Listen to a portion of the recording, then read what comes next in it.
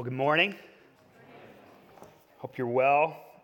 We're going to be coming out of Ephesians 4, verses 1 to 16, so you can go ahead and start turning there.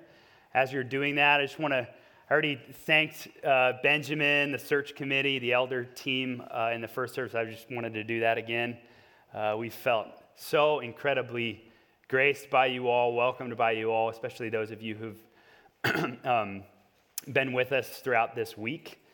And we're really grateful for you all and for being here. So I loved to sing growing up. I'm the youngest of four brothers. And imagine four little boys under 10 years old belting out Alvin and the Chipmunks in our living room. Tennis racket, guitars, baseball bat, microphones. We may or may not have had Spider-Man underwear on our heads. But just absolutely loving it. But it wasn't until high school that I really developed a love and affection for choral music. And it was just a beautiful, majestic time of singing with a body of singers together, each with our unique voices coming together as one. We've worked hard on our part and being able to sing together, each different and diverse, together as one. And so music, and I think especially choral music, is an image and a metaphor of what we could call union. And union is the mysterious coalescence of many parts into one complete whole.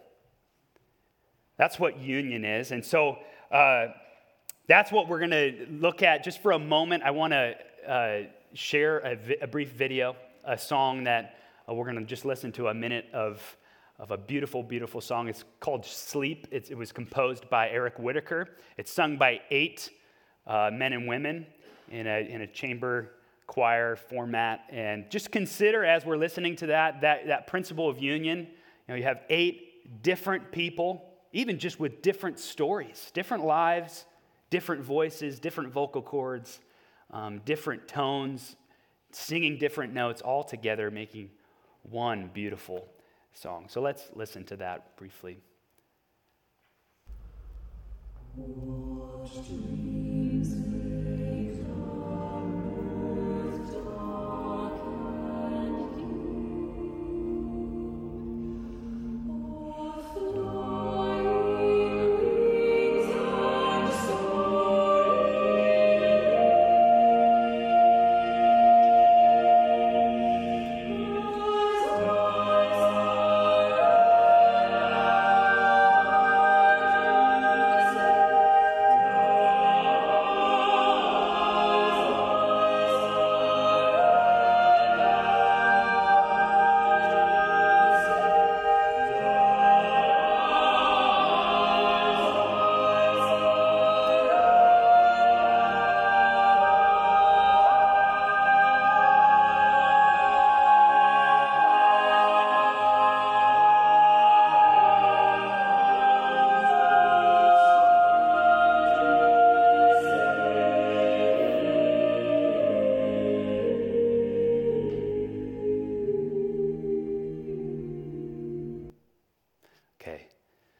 Pretty amazing, right?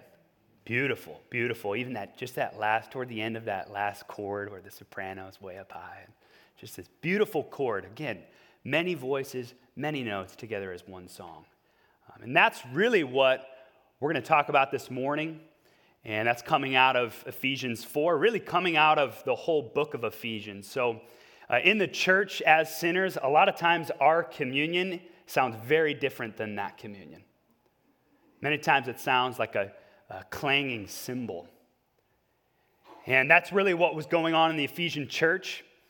As we see it, Paul is speaking into that. And yet, Paul isn't just speaking into the practical division between the Jews and the Gentiles, the Jews walling out the Gentiles, considering them outside of the church, barring them outside of the church, rejecting them, looking down on them. Paul's not just speaking into that, he's actually testifying to the broad plan of God, as we see in Ephesians 1:10, where he says that God set forth his plan in Christ for the fullness of time to unite all things in him, things in heaven and things on earth.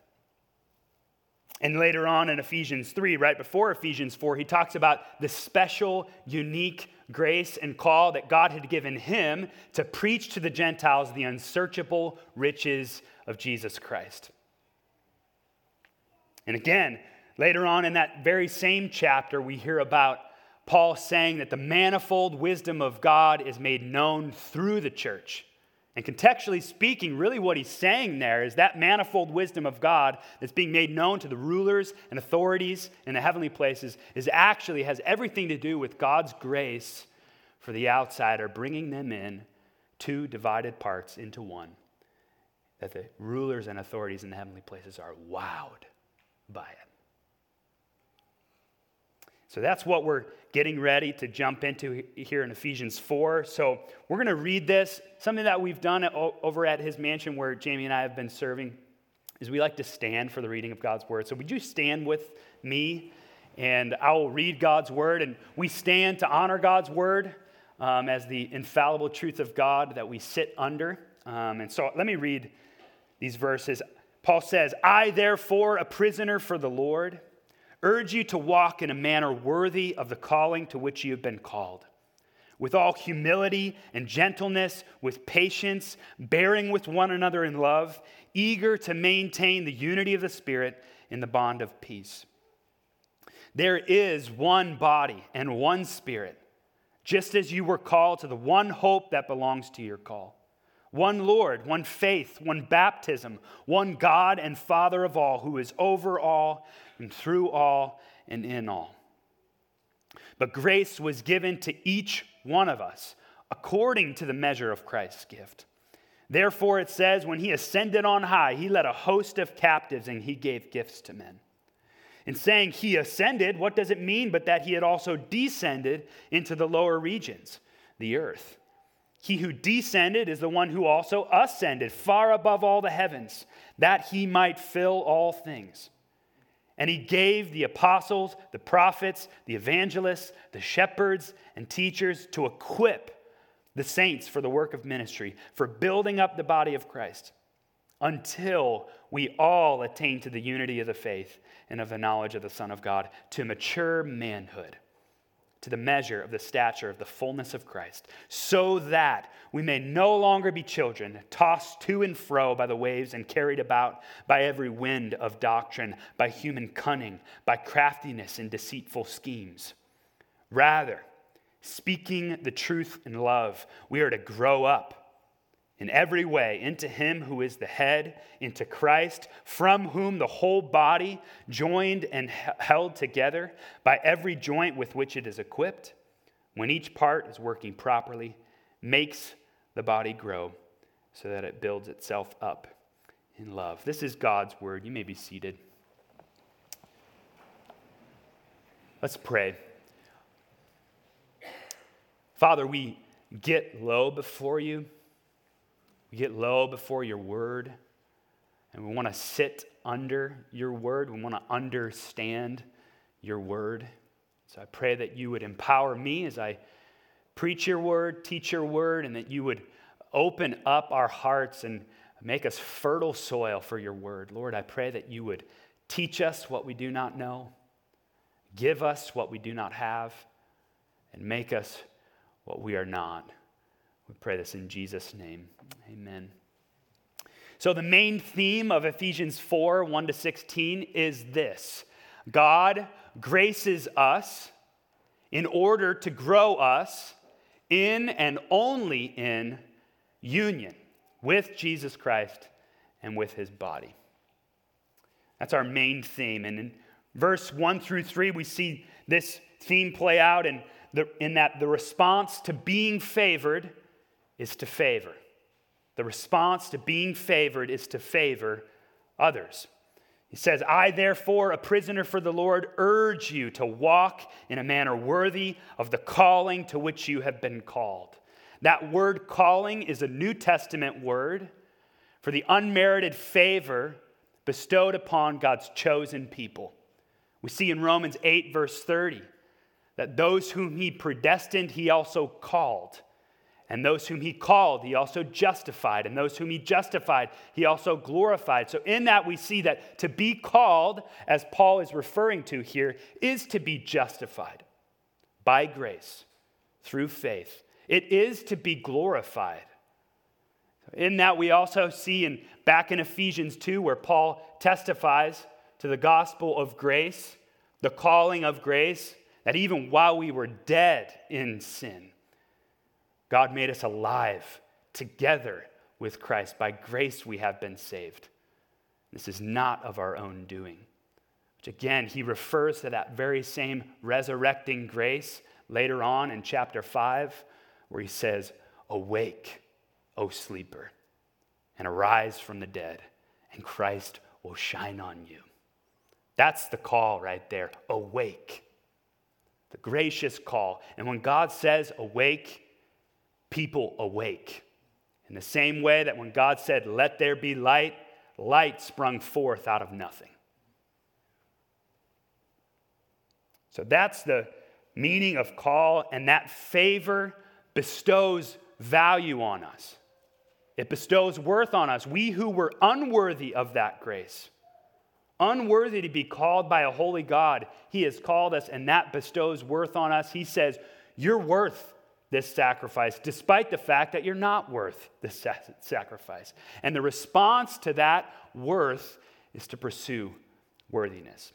I think a powerful example of this, a story, is about the story of Ross McGinnis. Ross McGinnis was a U.S. Army specialist stationed in Baghdad a number of years ago, and he was one day out on a Humvee patrol on the streets of Baghdad, had a number of his brothers with him, and a grenade was tossed into the Humvee, a live grenade there, and Ross had a choice in that moment. He had a choice, and he very well could have hopped out. He was on the top of the Humvee at the time. Could have hopped out, made it to safety. And there were 4 brothers inside the Humvee. And rather, he jumped into the Humvee and laid on top of the grenade and absorbed the blast. Sacrificial love at its finest, right?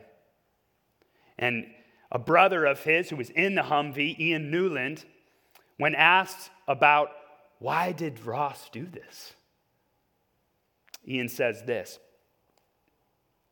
because we were his brothers, and he loved us.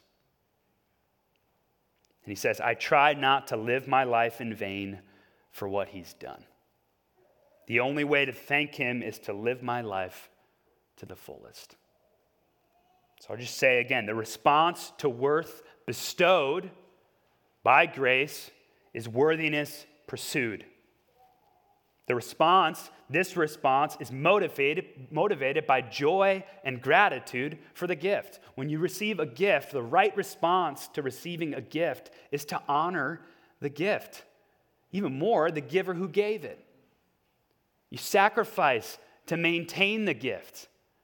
My father helped put me through Wheaton College. And I remember there were days I didn't want to do the reading. I didn't want to go to class at 8:15 in the morning after staying up till 1 o'clock in the morning. I didn't want to do the homework, and yet I remember thinking through, I'm not paying for this. This education isn't my own. And it led me, okay, I need to honor my father in this. I need to do this reading, even though I don't want to do it. I got to learn something here in order to honor his gift. That's the response to worth given. And what Paul is saying is he's urging us to walk in that manner that's worthy of the calling that we've received. And the particulars of this worthy walk are humility, gentleness, patience, loving forbearance. Humility is a deep recognition and acknowledgement of who God is and who we are. That God is high and holy and big, set apart entirely, and yet good and loving and merciful and faithful, and yet we are small and finite and weak and sinful, while at the same time immeasurably loved by a holy God. Humility is recognizing our need, our brokenness, and our value before the Lord. And it's all throughout Scripture that God prefers the lowly. In Isaiah 66, he says, "This is the one I will pay attention to, the one who is broken and contrite." That word contrite, crushed to powder is what it means. Trembles at my words. That's lowliness. That's humility. That's what he's calling us to walk in. Gentleness is to deal tenderly with others in a way that acknowledges that we are members of one another. That word gentleness, even in the English, comes from the Latin root that essentially means of the same clan. Or the word kindness, which is a very similar word, comes from the word kin. Again, family. So to be gentle is to treat people as if they were your very own blood. That's what friendship is.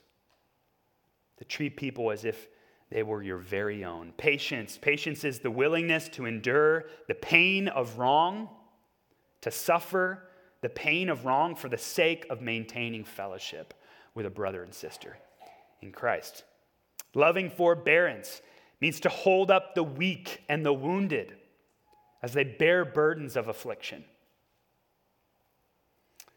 And these four things in particular, along with a number of other things that can be considered in the worthy walk, these are not just a list of things to do. These are not designed to guilt trip us. They actually bear witness to the beauty of Jesus. This is the beauty of Jesus on display for us here. He is the gentle and lowly one. He says it himself, gentle and lowly in heart. He has suffered long with us in our sin and held us up in our affliction. Even more, he was torn apart for us, cast out of union, separated from the people of God, that we might be brought in. He is the worthy one. And this beauty is captivating. To be graced by this beauty is to be changed. Grace never leaves us unchanged. If you are unchanged by grace, then you are not encountering grace. You are not receiving grace. And it motivates us to walk in a manner that honors Christ's name. So if this is beauty, if this is the beauty of Jesus, consider the wreckage that's caused by the fallen and foul opposites of this beauty. People who prefer their own comfort, unwilling to face wrong, cringing and stepping back from weakness, being harsh with friends as if they were enemies. And it may not look like a full-fledged assault on somebody that's wronged you. It may just be a passive contentment with surface-level relationships, or even just a pursuit of just enough distance from others to avoid entanglement with anything that would be difficult or may infringe on our freedom. And this foulness, that fallenness, that sin tears us apart. It fractures us. It keeps us distant from one another. It keeps us at odds with one another. It keeps us from going deeper with one another. And at its worst, it casts us out of fellowship.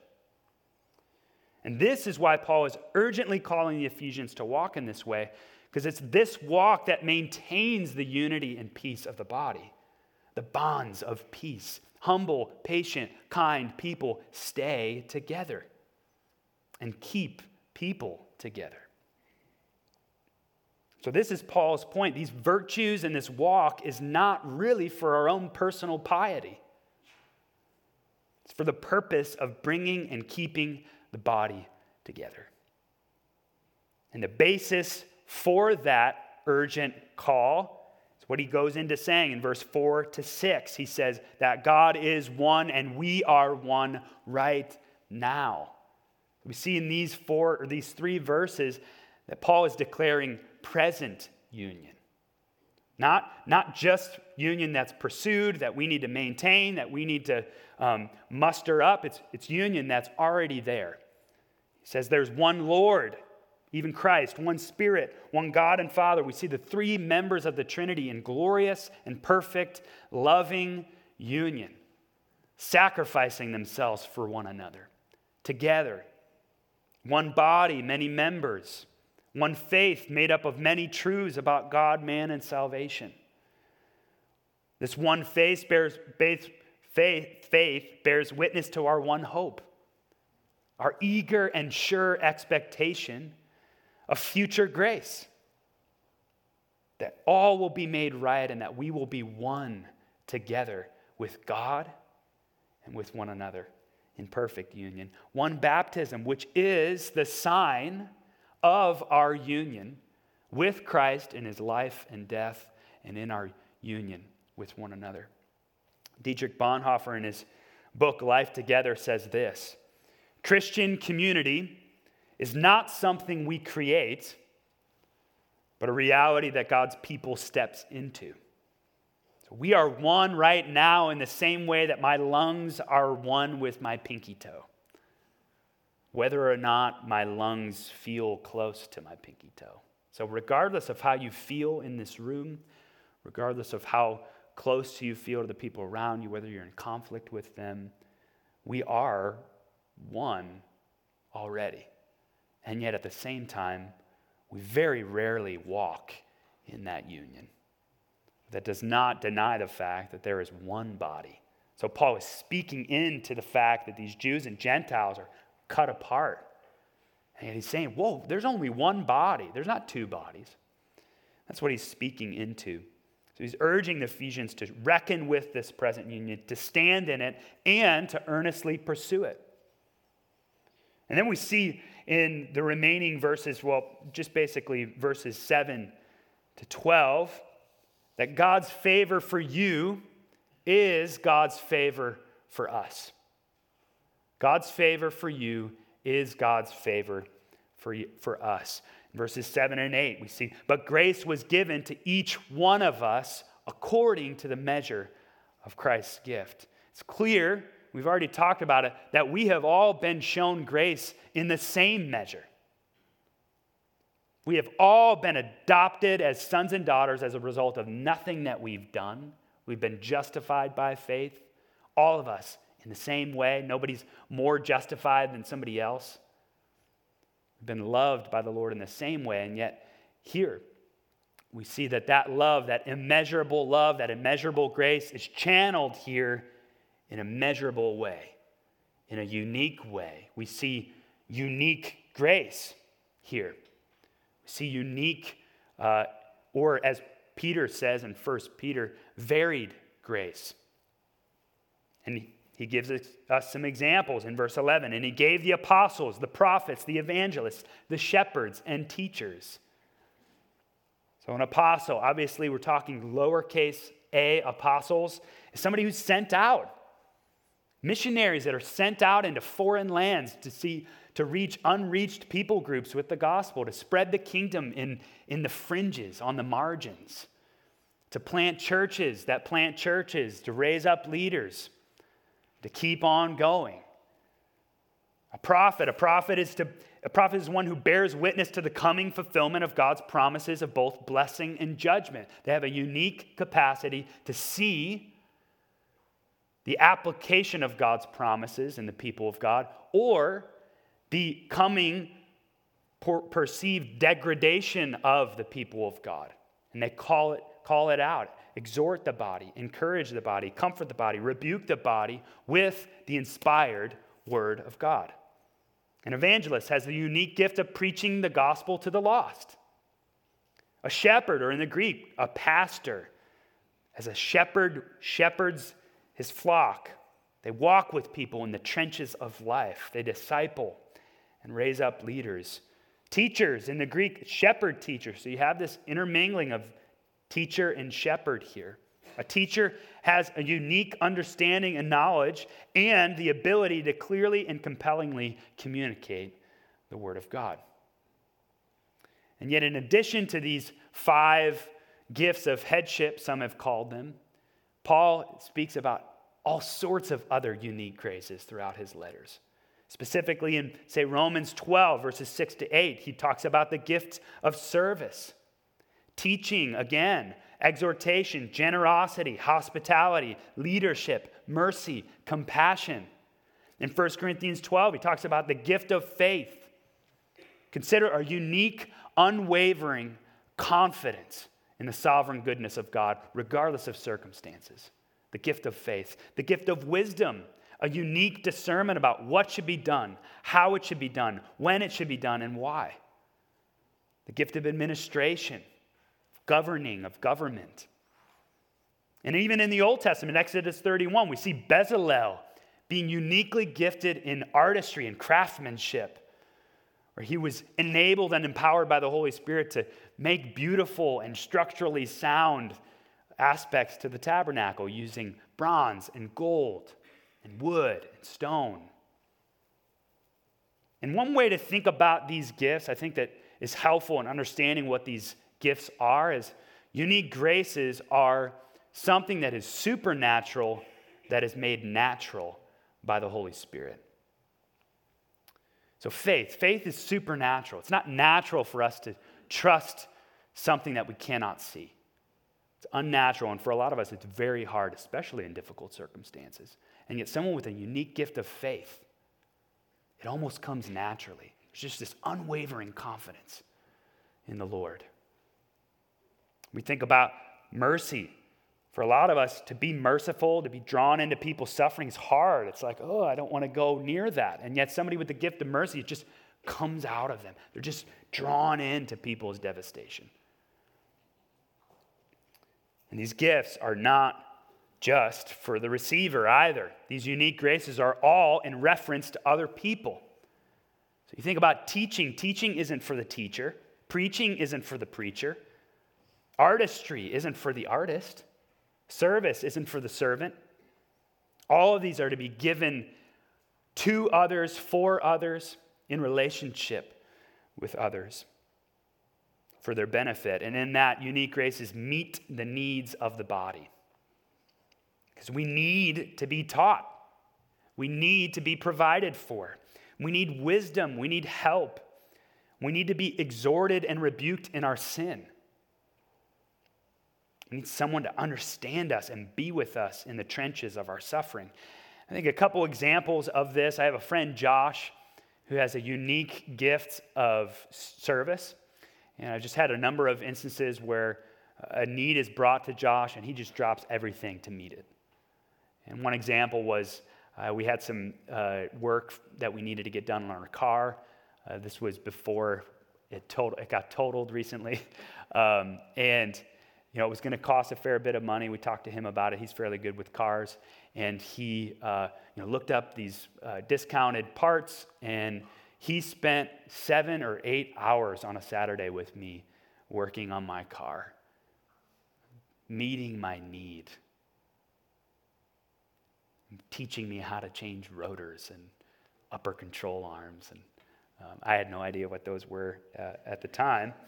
And I didn't really know what I was doing at the time, but also my friend Michael has a unique gift of generosity, specifically hospitality. And so he brings people into his home. He makes them feel at home, makes them feel comfortable, prepares a meal for them, treats them like family, and it just comes out of him. He doesn't really even need to try. It just comes out of him. And at his mansion, it's particularly meaningful because we have loads of people that have come from dysfunctional homes, abusive homes, neglectful homes. Some have even lived homeless for periods of time. So here, Michael's meeting the needs of the body in a profound way. And in that way, additionally, unique grace equips others to operate in their unique grace. Unique grace empowers and equips unique grace. To equip means to make ready. Like Josh repaired my car, he equipped me and he equipped my car to take me where I needed to go. The gifts of the saints given to the body prepare the saints to give their unique grace in ministry to the body. A good example of this is my dear friends Jeff and Denise. When I was heading out to his mansion a number of years ago, we operate as domestic missionaries. We raise our own financial support. And I was raising support, came to them, and they committed to supporting me monthly. And again, it just kind of came out of them, especially Jeff, it just came out of him. And I'll never forget what Denise told me when I was having a hard time receiving that gift and thanking them. And she reassured me. She said, "You have gifts that I don't have, and you have a calling that I don't have. And we want to invest and equip you to operate in your unique grace, in that gift and in that call." Unique grace equips us together to operate in our unique graces. And we see that in verse 12, to equip the saints for the work of ministry.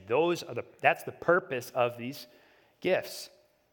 Even more, to build up the body of Christ. Unique grace builds up. That word build up means to strengthen, to fortify. Even more, to edify. That word edify, you hear the word edifice. So it's literally building up a structure in which the people of God can reside. Elsewhere in Ephesians, Paul also talks about us being built up as a temple, a dwelling place for God by the Holy Spirit. So what is the point of that building up? If that's the point of the graces, what is the point of the edification? Why do we build each other up with our unique graces? And what we see in verse 13 and on is that we build each other up that we might grow up. In verse 13, and until we all attain to the unity of the faith and of the knowledge of the Son of God, to mature manhood, to the measure of the stature of the fullness of Christ. We see here that grace is given for growth. Grace is given for growth. Consider a mother who has her unborn child in her womb. Does she give the nutrients provided for her child? Does she give that nutrients just because? Does she give to her unborn child just so that her child would be full and have a home? No, she gives that her child might grow. That her child might grow to a point where it's ready, equipped to come out of the womb. Even more, to become a little boy, a little girl. And then become a grown man and a grown woman. That's why she gives to her child. So grace is given for growth. So it is with Christ. Christ radiates his grace to us and through us in unique and broad ways that we together might come to know him, trust him, and grow to become like him. To become like him in his humility and kindness and patience and strength and discipline and righteousness and beauty, and in his unity with the Father through the Spirit. So my friend, when he fixed my car, didn't just fix my car. He did that. That was not the only thing that was produced by his grace. No, he showed me Christ. He showed me the service that's rendered by the living Christ, yes, unto all of us, but unto me. He graced me in that way. He channeled God's grace in that way and showed me Christ. And that encouraged me. It also challenged me, chastened me in my lack of service, a way that I'm more bent in on my own needs. But as he showed me Christ, it compels me to want to be like Christ, to follow his lead. And in that, we need each other like that. We need each other to show us Christ. We need to lead each other, to be led by each other. And in that, we are growing up into maturity. And this maturity brings unity. And this unity brings joy. And this joy brings desire. And this desire brings more and more and more grace in the body. And Paul contrasts this maturity in Christ with immaturity in verse 14. So we may no longer be children, tossed to and fro by every wind of doctrine. In their innocence, children have had generally little exposure to wrong, and so that generally tends toward unsubstantiated trust. They end up giving themselves to people that have not earned their trust. And a child is often vulnerable due to their natural tendency to be led by their desires in a way that's unfettered and without wisdom. And the wicked prey on the vulnerable. And Paul's saying we need to guard against that by building up the body, saying that God's grace through the body brings maturity that produces sobriety. To be sober and mature means to be strengthened by love, grounded in what's true, sure of what's right, and driven by what is good. When we are grounded in this way, we are not tossed around by ear-tickling words spoken by teachers that are not invested in our good, but are rather invested in their own prosperity and fame. We are grounded. And in contrast to that immaturity that is lured by fickle and false doctrine, Paul calls us to work out our maturity by speaking the truth in love. So maintaining and pursuing unity in the body of Christ is in no way separate from speaking the truth. Speaking the truth gently, lovingly, humbly to one another. And we need to do this. We need to speak encouraging truth, hard truth, truth that will soothe, maybe truth that will hurt for someone's good. We need to challenge sin in love and affirm the presence of Christ in our brothers and sisters so that we would grow up into the head, our Christ, from whom and through whom the body grows. So he is the one that's growing this. He makes the body grow. We are not building this body. We are channeling the unmerited and immeasurable grace through us to one another and ultimately to the people around us. So what does this mean for us? How can we apply these truths to our lives? I think we need to start with acknowledging that we long for this. We long for this kind of community. We long to be known and loved. We long to be a part of something that's bigger than us, something that's grand, like God's big plan to unite all things. Be part of a family that's large and welcoming, and yet at the same time that we're valued in. And yet in sin, every community, even the best communities, are not as they should be. So what do we do with that? And I think three things that we can do with that today is to face, to name, and to give. So first, we need to face. We need to face our sin. Part of becoming healthy is recognizing that you're sick and how it is that you're sick. So we need to face the wrong in ourselves and how it affects the whole. We are prideful, impatient, we judge, we avoid, we hide, we prefer to do life on our own. And this splits up our fellowship, and we need to face that. And yet in that facing of our sin, we need to face Christ. For even though when we were a far way off, he has brought us near by the blood of Christ. He's brought us outsiders in. And so how can we treat others like outsiders? How can we treat our friends like enemies when he's treated us as enemies like friends? And in that, again, we're facing one another. The response to Christ's movement toward you is movement toward others. You can't have him without the body. In order to grow and mature, we need to face each other, seek each other out. Our communal culture needs to mirror the doctrines of grace that we sing, that we preach, that we cling to. The gospel of grace should create authentic relationships that are marked by steadfast love. It should create a culture of friendship. That's gentleness, it's friendship. We should have a culture of friendship in the body of Christ. So I just encourage you and challenge you, who is your friend? Who is your friend today? Who are you intentional with? Who are you befriending? Who knows the deepest parts of your soul and is able to speak God's truth, loving truth in the midst of that, in those places? And maybe there's somebody that you need to intentionally pursue and face. But not only do we need to face, we need to name. And so in these meaningful connections, we can speak the truth in love.